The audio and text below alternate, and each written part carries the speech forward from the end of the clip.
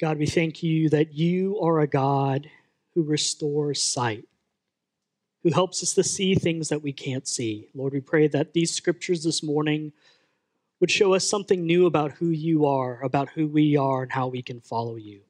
We pray all these things in Jesus' name. Amen. Up, step down. All right. There we go. Okay, so we're continuing a series that we're doing right now in the book of Hebrews. And I think one way to think about this passage that we're reading, that we read this week in Hebrews, is to be thinking about it in terms of a call towards maturity. And I realized as I was meditating on the passage some this week, I haven't just been thinking about maturity for this week. I've actually been thinking about what does it mean to be mature for a number of weeks in two areas of my life, in my personal life and also in kind of my church life in the context of the ministry that I'm doing. So personally speaking, we are in the midst of potty training in the Ishii household. So that's been on our mind, is how do we help our daughter move to this next step of human maturity where she can use the potty by herself. She can have some level of independence with that. And I think any parent or grandparent knows, right? You can't really do potty training halfway, right? It's either all or nothing, and you got to learn, you got to practice. And so a lot of our life for the past month or so has been about the potty.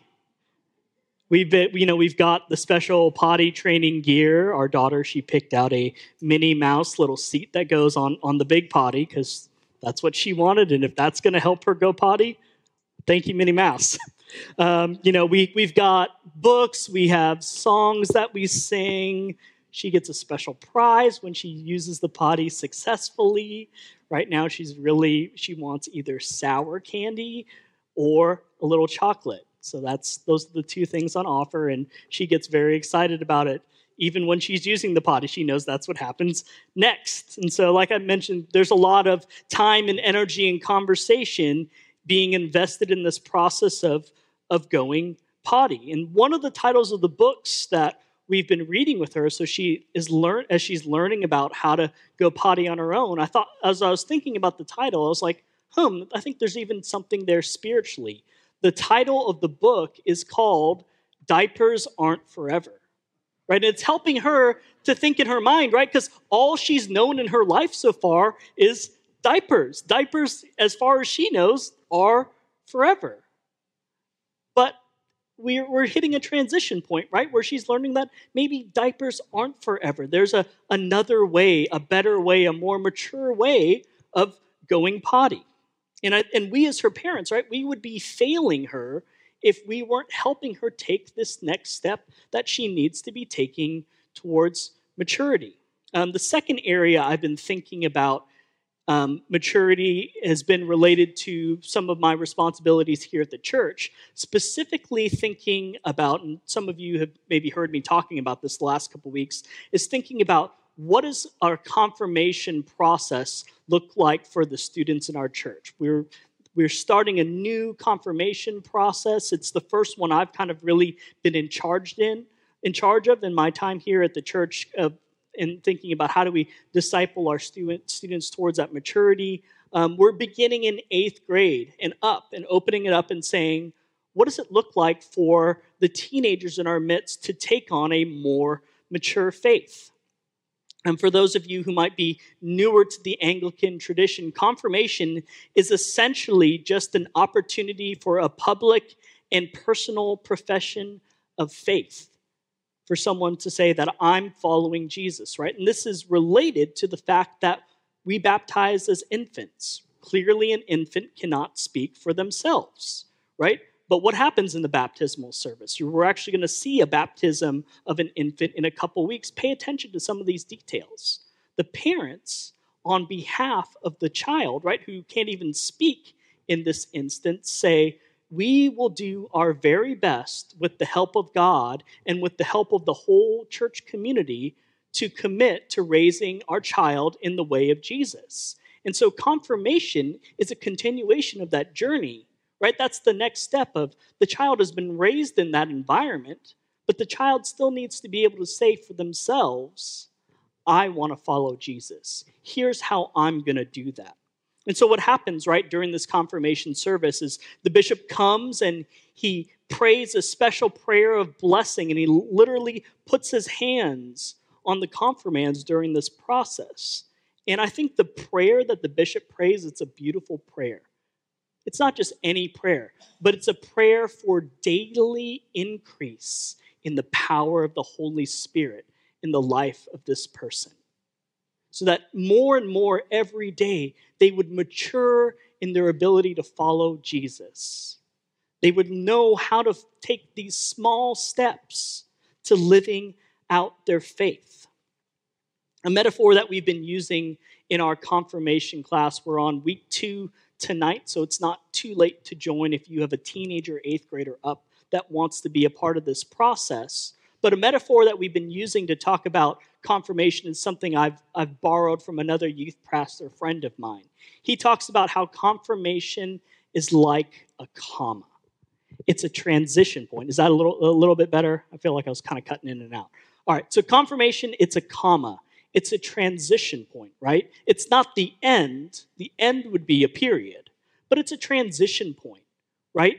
And if we think about English grammar for a second, what happens with a comma, right? It's just essentially saying that the things in front of the comma, they still matter towards whatever's following the comma. But, right, what do we even do when we speak or read out loud when we see a comma?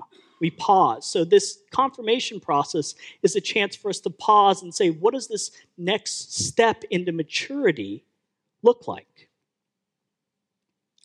So with both of these things in mind, I can't but help to see a call to maturity in the beginning of chapter 6 in our Hebrews passage as framing my sermon today. Let me read that again from verse 1 in chapter 6. Therefore, let us leave the elementary doctrine of Christ and go on to maturity.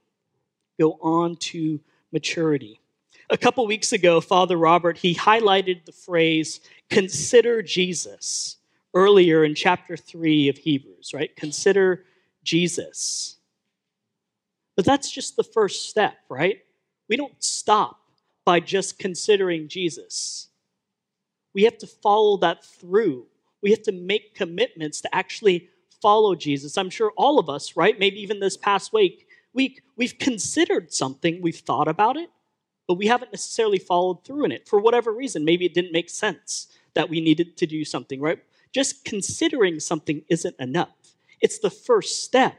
But we need follow-through that's attached to that. I think to truly consider Jesus, it means that we're on the beginning of this journey, this process of following Jesus in every aspect of our lives.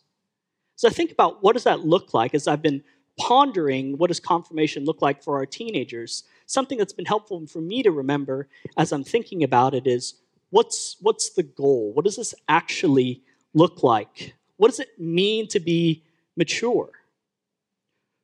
Well, thankfully, our writer of Hebrews, I think, gives us a good definition of maturity. Look at chapter 5, verse 14. It writes, but solid food is for the mature, for those who have their powers of discernment trained by constant practice to distinguish good from evil, right? Constant practice in this discernment to discern good from evil. That's a mark of maturity. Or to put it another way, it's living a life that reflects the kingdom of God, seen in Jesus' example and teaching, and saying, here's what that looks like. How do I then live that out in my own words and in my own actions? So let's dig in a little bit more and see what else this passage has for us on offer. So there are a few warnings mixed in here in this chapter in Hebrews. Up until this point in the book, we've spent about 5 chapters where the writer takes us on this amazing journey of considering Jesus in all his manifold depths, right? Fully God, yet fully human on the one hand. Our great high priest, right? These are some of these big ideas and phrases that the writer's helping us to think about. And the writer specifically is writing to a particular community, a particular church, and saying, here's what you need to know, you need to consider when you consider Jesus. And so here, again, we've got another transition point, a little pause. Something needs to be said to the community to kind of set them straight. Just before this, in verse 10, the author is talking about how Jesus is a priest of the order of Melchizedek.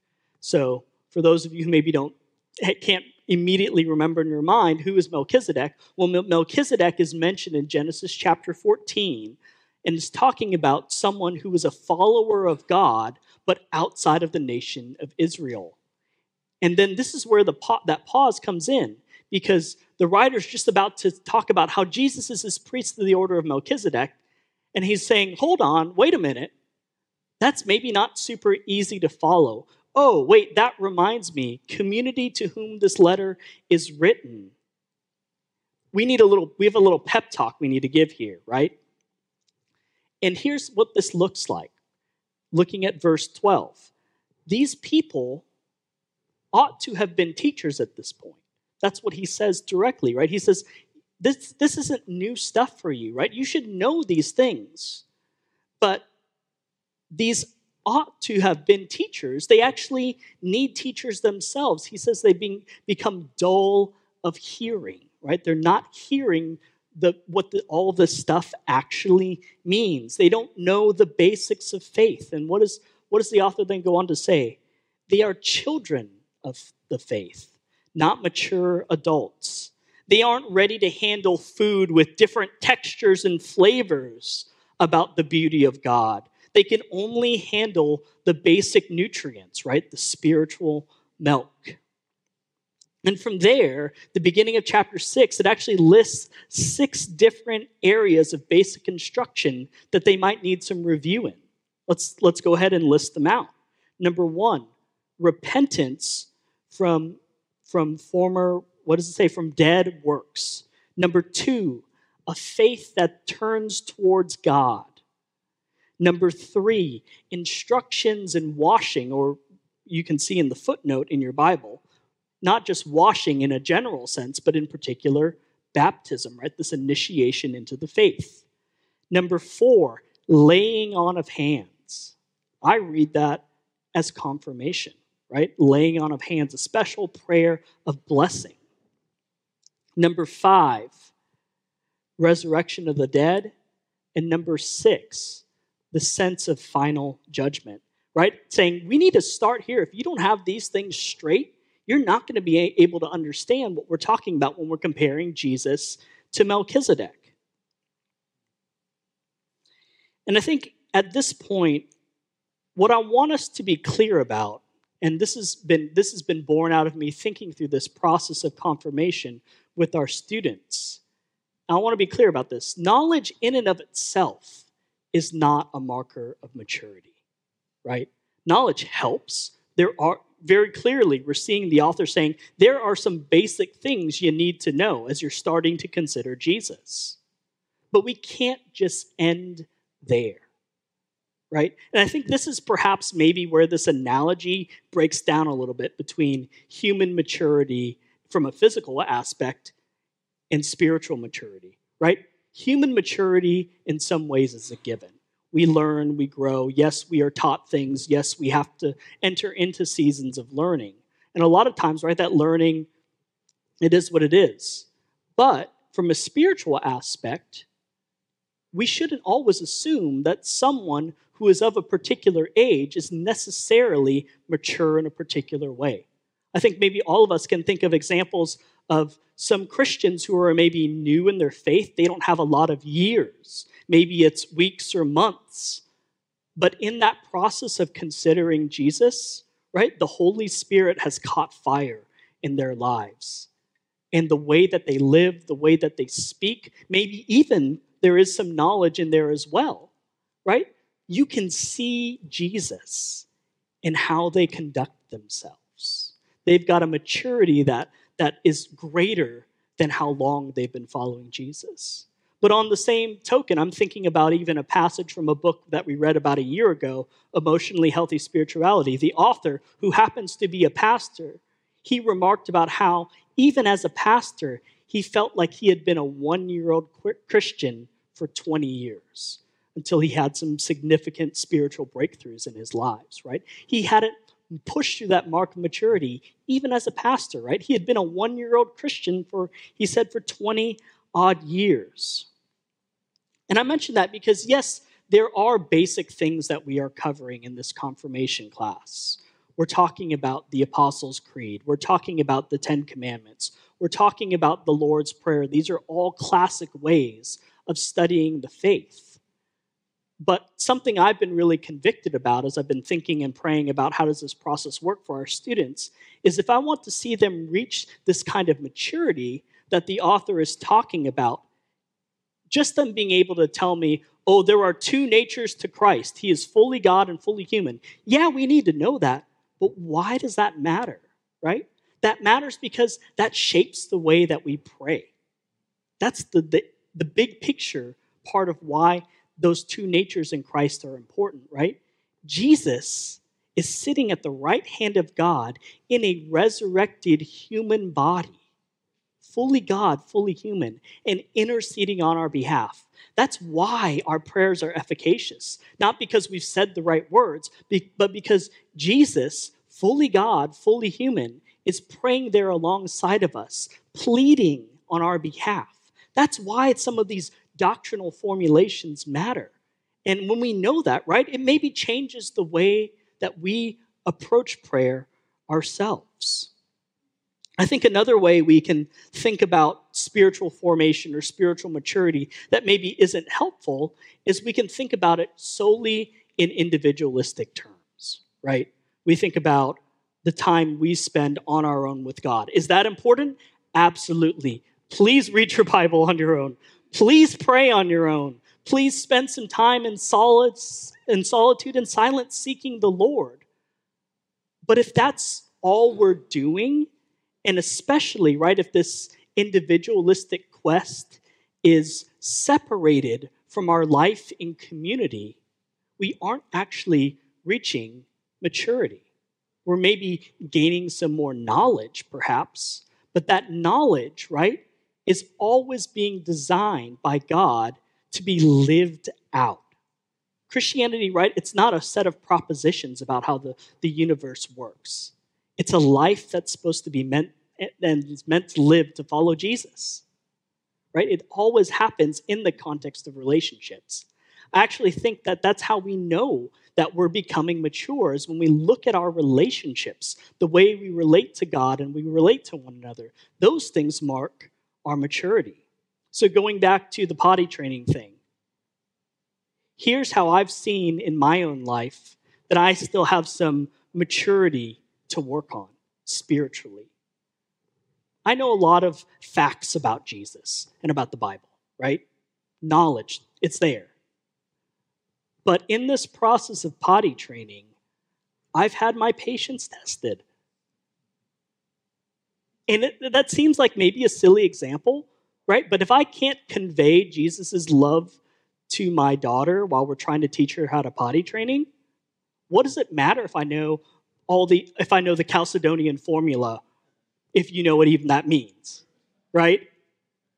Are we catching how this works, right? If I can't illustrate through my character, through the power of the Holy Spirit, what Jesus' character looks like, then maybe I'm not as mature as I've thought myself to be, right? And I'm seeing this in all areas of my life as a parent.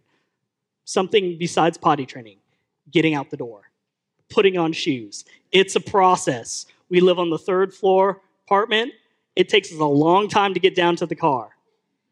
And so, I'm watching my daughter struggle to put one shoe's on the wrong foot. The other one's like halfway in. The sock is like halfway falling off. It's a mess, right? And so what do? I'm trying to speed this process up. Can Daddy help you? And this is her response nearly every time. No, AJ, help. She wants to help herself. AJ, help. And it frustrates me because I'm trying to get out the door, right?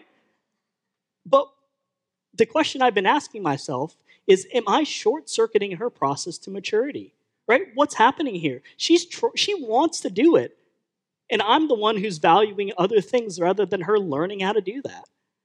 And again, my own impatience and all of these other things come up because, right, I think one of the ways we see over and over and over again in Scripture that someone's maturity is marked is by the fruit of the Spirit in their lives.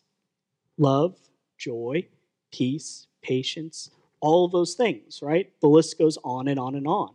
So it's never just a theoretical understanding of what it means to follow Jesus, right?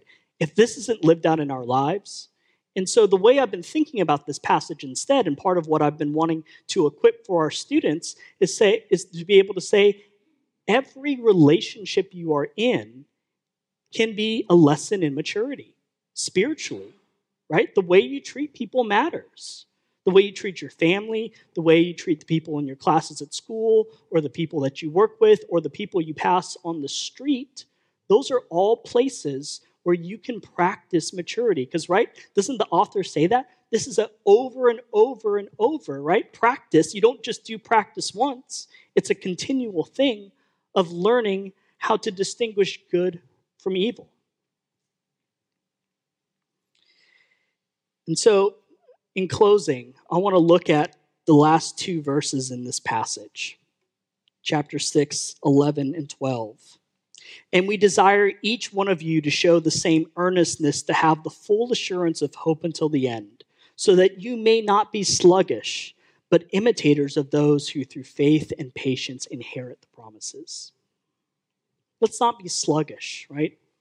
This week, let's consider maturity in big ways and in small ways. I think it's very possible that for some of us, as we're considering maturity, maybe there is a knowledge component that we do need to consider. But I think more often than not, myself included, the knowledge isn't what's the issue. It's the practice. So let's consider that in big ways and in small ways.